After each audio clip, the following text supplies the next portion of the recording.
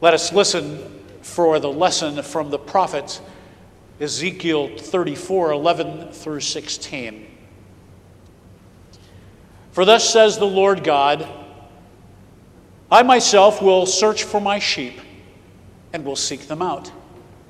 As shepherds seek out their flocks when they are among their scattered sheep, so I will seek out my sheep.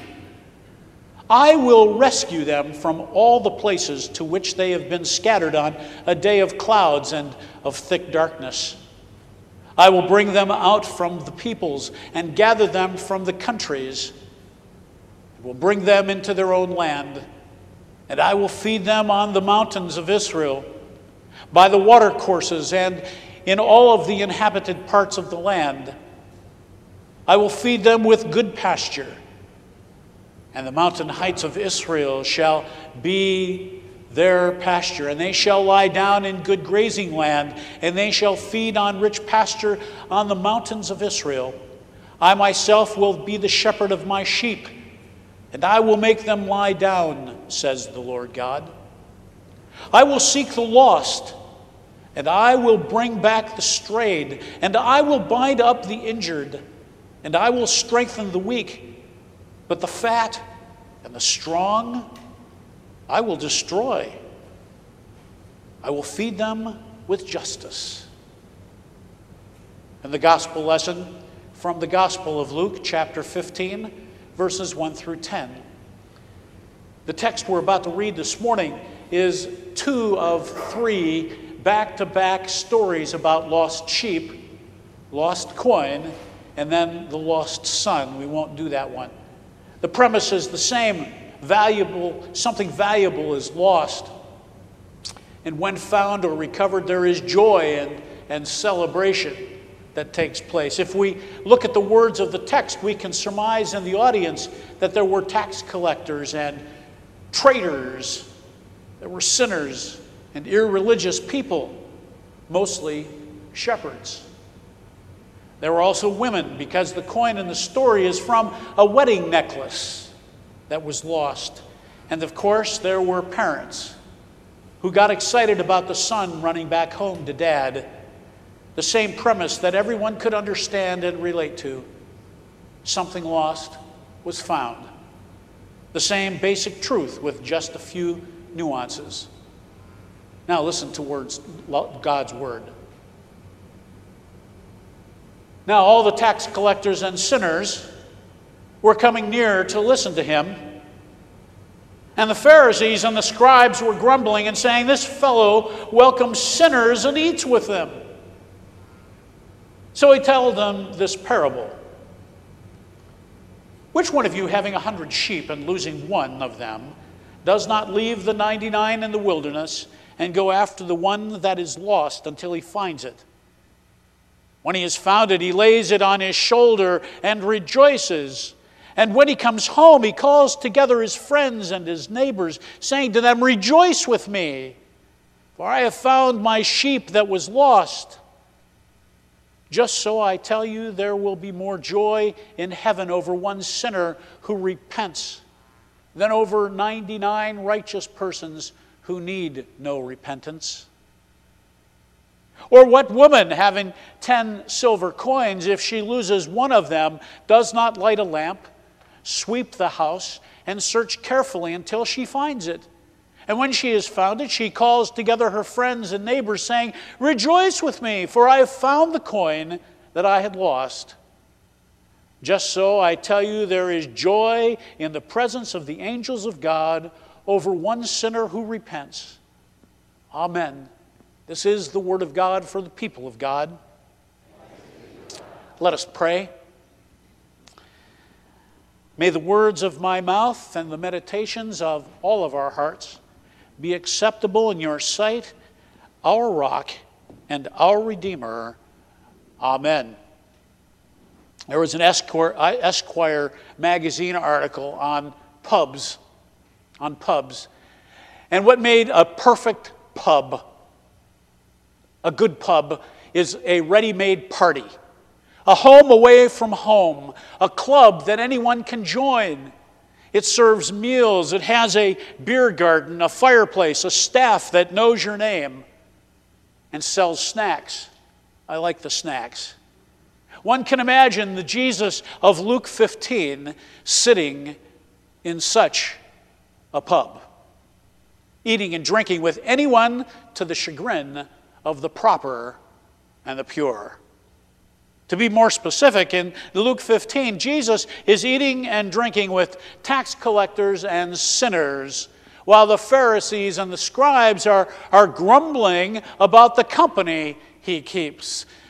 That is the company he seeks out. The Greek here is prosdechomai. Prosdechomai. Or Jesus welcomes them.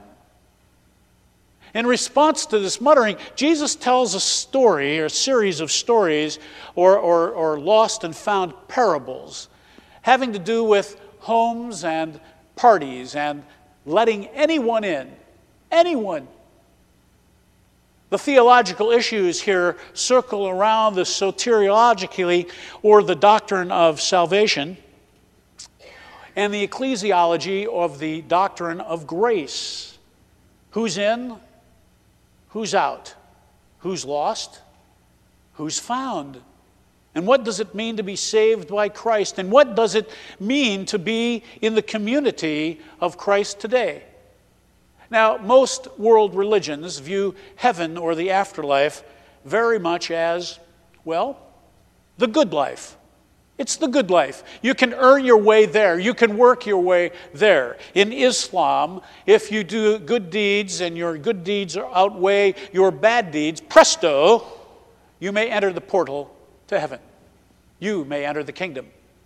So they recommend good deeds that carry much weight, like praying and going on a pilgrimage at least once in your life to Mecca.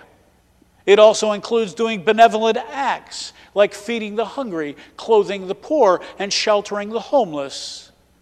Doing these things, hopefully, will outweigh your bad things that you've done in your life. And in a sense, you have to tip the scales in your favor or make it into heaven, although there are never any guarantees. In Judaism, it's their act of repentance and doing good deeds, and by living a good life of personal devotion to God. Do those things and you stand a good chance to make it into heaven. Buddhism, it's not called heaven, but it's known as nirvana and requires an eightfold path. Follow that path and you reach nirvana. In Hinduism, it's called reincarnation. You can break the cycle of reincarnation by ridding yourself of bad karma. Do you see the thread here with these world religions? The basic element, the basic premise is the same. You are doing something to earn your place into a place of the afterlife, up to heaven. It all depends upon you. Only Christianity teaches that humans can do nothing to get to heaven. It's not by human achievement. It's done by divine accomplishment. God and only God saves the lost of humanity. God searches out and saves the lost ones. One third of Jesus' teachings were in the form of parables. A parable is different than a story in that a parable plays something beside something else. Jesus uses a parable to teach a religious lesson or a deep message to a specific audience that the group can relate to. In a sense, the group fills in the blanks of the story with their own knowledge of the task at hand. An earthly story with a heavenly truth that's going to stick. It'll be memorable. It's a good way of teaching. No, it's a great way of teaching. Jesus could have said, the name of my sermon today is Soteriological Implications of the Human Species and Faith. And he would not only lose people, but they would also fall asleep. What a snoozer. So parables appeal and reveal. They reveal the deeper spiritual truths about the kingdom of God. So he took the visible world and revealed the invisible kingdom. He took something they knew and put it next to something they needed to learn about. Now he appealed and he revealed, but he also concealed. He did this to hide the truth from certain people because he knew his audience. Not all were kingdom-minded. Not all had their eyes on the kingdom of heaven. And Jesus states in Matthew 13 that he spoke in parables because seeing they did not see, hearing they did not hear, nor do they understand. For the hearts of those people have grown dull. They are deaf and they're blind. The parables make you and me the sinners, not the searchers. But the lost object, lost not in the subjective sense of not knowing where we are, though that may be part of it, but in the objective sense of having become the object of another's search. That is, we are lost to someone who is, and we are assured of this, seeking us. God is like the shepherd who values each sheep in the flock, like the woman who accounts for every silver coin that's on the necklace. God treasures every child of the family. When one goes missing, God goes into a search mode. God's nature is love, and love looks like one who goes out tirelessly searching, because the one who is lost is so lost that he or she cannot find their way back home. You see, woven with the nature of God is the nature of the one who is lost. A lost sheep that can bleat out in distress often will not do so out of fear. Instead, it will curl up, lie down in the wild, find itself a hollow, and hide from its predators, and become silent. It's so fearful in its seclusion that it cannot help in its own rescue. The sheep is immobilized, so the shepherd must bear its full weight to bring it home. Similarly, in the lost coin, an inanimate object is unable to call out and shine brightly to bring attention to itself. Its rescue is totally dependent upon the woman's diligence. If for the sinners and the tax collectors, the doubters and the skeptics, these parables are about being found. For the Pharisees and the scribes, they're stories about learning to what Johnny talked about, learning to rejoice. The parables of the lost sheep and the lost coin both end with calling together friends and neighbors to join in the celebration. Indeed, the movement of joy pulses outward from one to many, from the earth to the heavens, and the party takes on a cosmic scale. Rejoicing itself seems to be the telos of these stories, the goal towards which they move beyond the penultimate moment of finding. So salvation consists not purely or even primarily in rescue, but in being drawn into the eternal celebration. The eternal celebration. For the Pharisees, the question becomes, who are you ready to party with? If the answer is, we don't party, or we don't party with them, then those righteous ones will have ceded to the pub the role of the parable of the kingdom. Do you remember the show long in the 90s, Joan of Arcadia? Do you remember that show, Joan of Arcadia? Well, the title song is by Joan Osborne. And actually, the whole premise of the show is based on that song. Those words express the longing of the lost to be found. What if God was one of us trying to make his way home? The murmurings of the Pharisees and the scribes would judged Jesus by the company he kept, implying that the one who shows hospitality to the sinner is himself a sinner. The sinner or the lost one would see things differently. Jesus understands the struggle with being lost, the emptiness of being separated, and the struggle to return. Jesus doesn't turn away from the sinners, but toward the lost to make a place for them, to welcome them home. Jesus understands that those on the fringe of the community are integral to what the community in all its fullness should be. Until they return, the community is incomplete.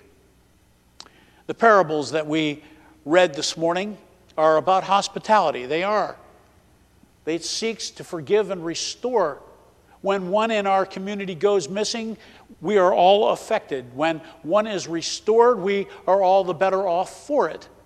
That's how the household of God works. That's how God works. Neither a sheep nor a coin can repent. And I believe the issue of the two parables, therefore, is not to call sinners to repentance, but to invite the righteous to join the celebration. Whether one will join the celebration is all important because it reveals whether one's relationships are based on merit or mercy. Those who find God's mercy offensive cannot celebrate with the angels when a sinner repents. So they exclude themselves from God's grace. The Pharisees and the scribes, they put themselves outside the circle of divine grace and how they grumble at Jesus' fellowship with tax collectors and sinners. There is no joy, there's no celebration, no partying, no delight among the Pharisees and the scribes. Even though they're invited to the reception given on behalf of the joyous shepherd or the woman, they cannot bring themselves to come, and thereby, like the elder brother and the prodigal son, they are exposed. Friends, we need to join in the joy, the celebration, the partying, and the delight of those who were lost and are now found. Amen. Hello, this is Pastor Ken Goodrich, and I'm humbled that you took the time to listen to this podcast. I pray that the Holy Spirit moves you to ministry, and that if you don't have a church home, that you are able to find one. Please feel free to tune in on Tuesdays at 10 a.m. and Wednesdays at 12:20 p.m. for our Bible studies, on Thursdays at 10 a.m. for our Learning Center courses, and of course on Sunday mornings at 10:30 a.m. for our worship. Just go to fpclc.org to see all our various programs and events. Thanks again, and God bless you and keep you safe. May God embrace you and keep you in His countenance. Peace.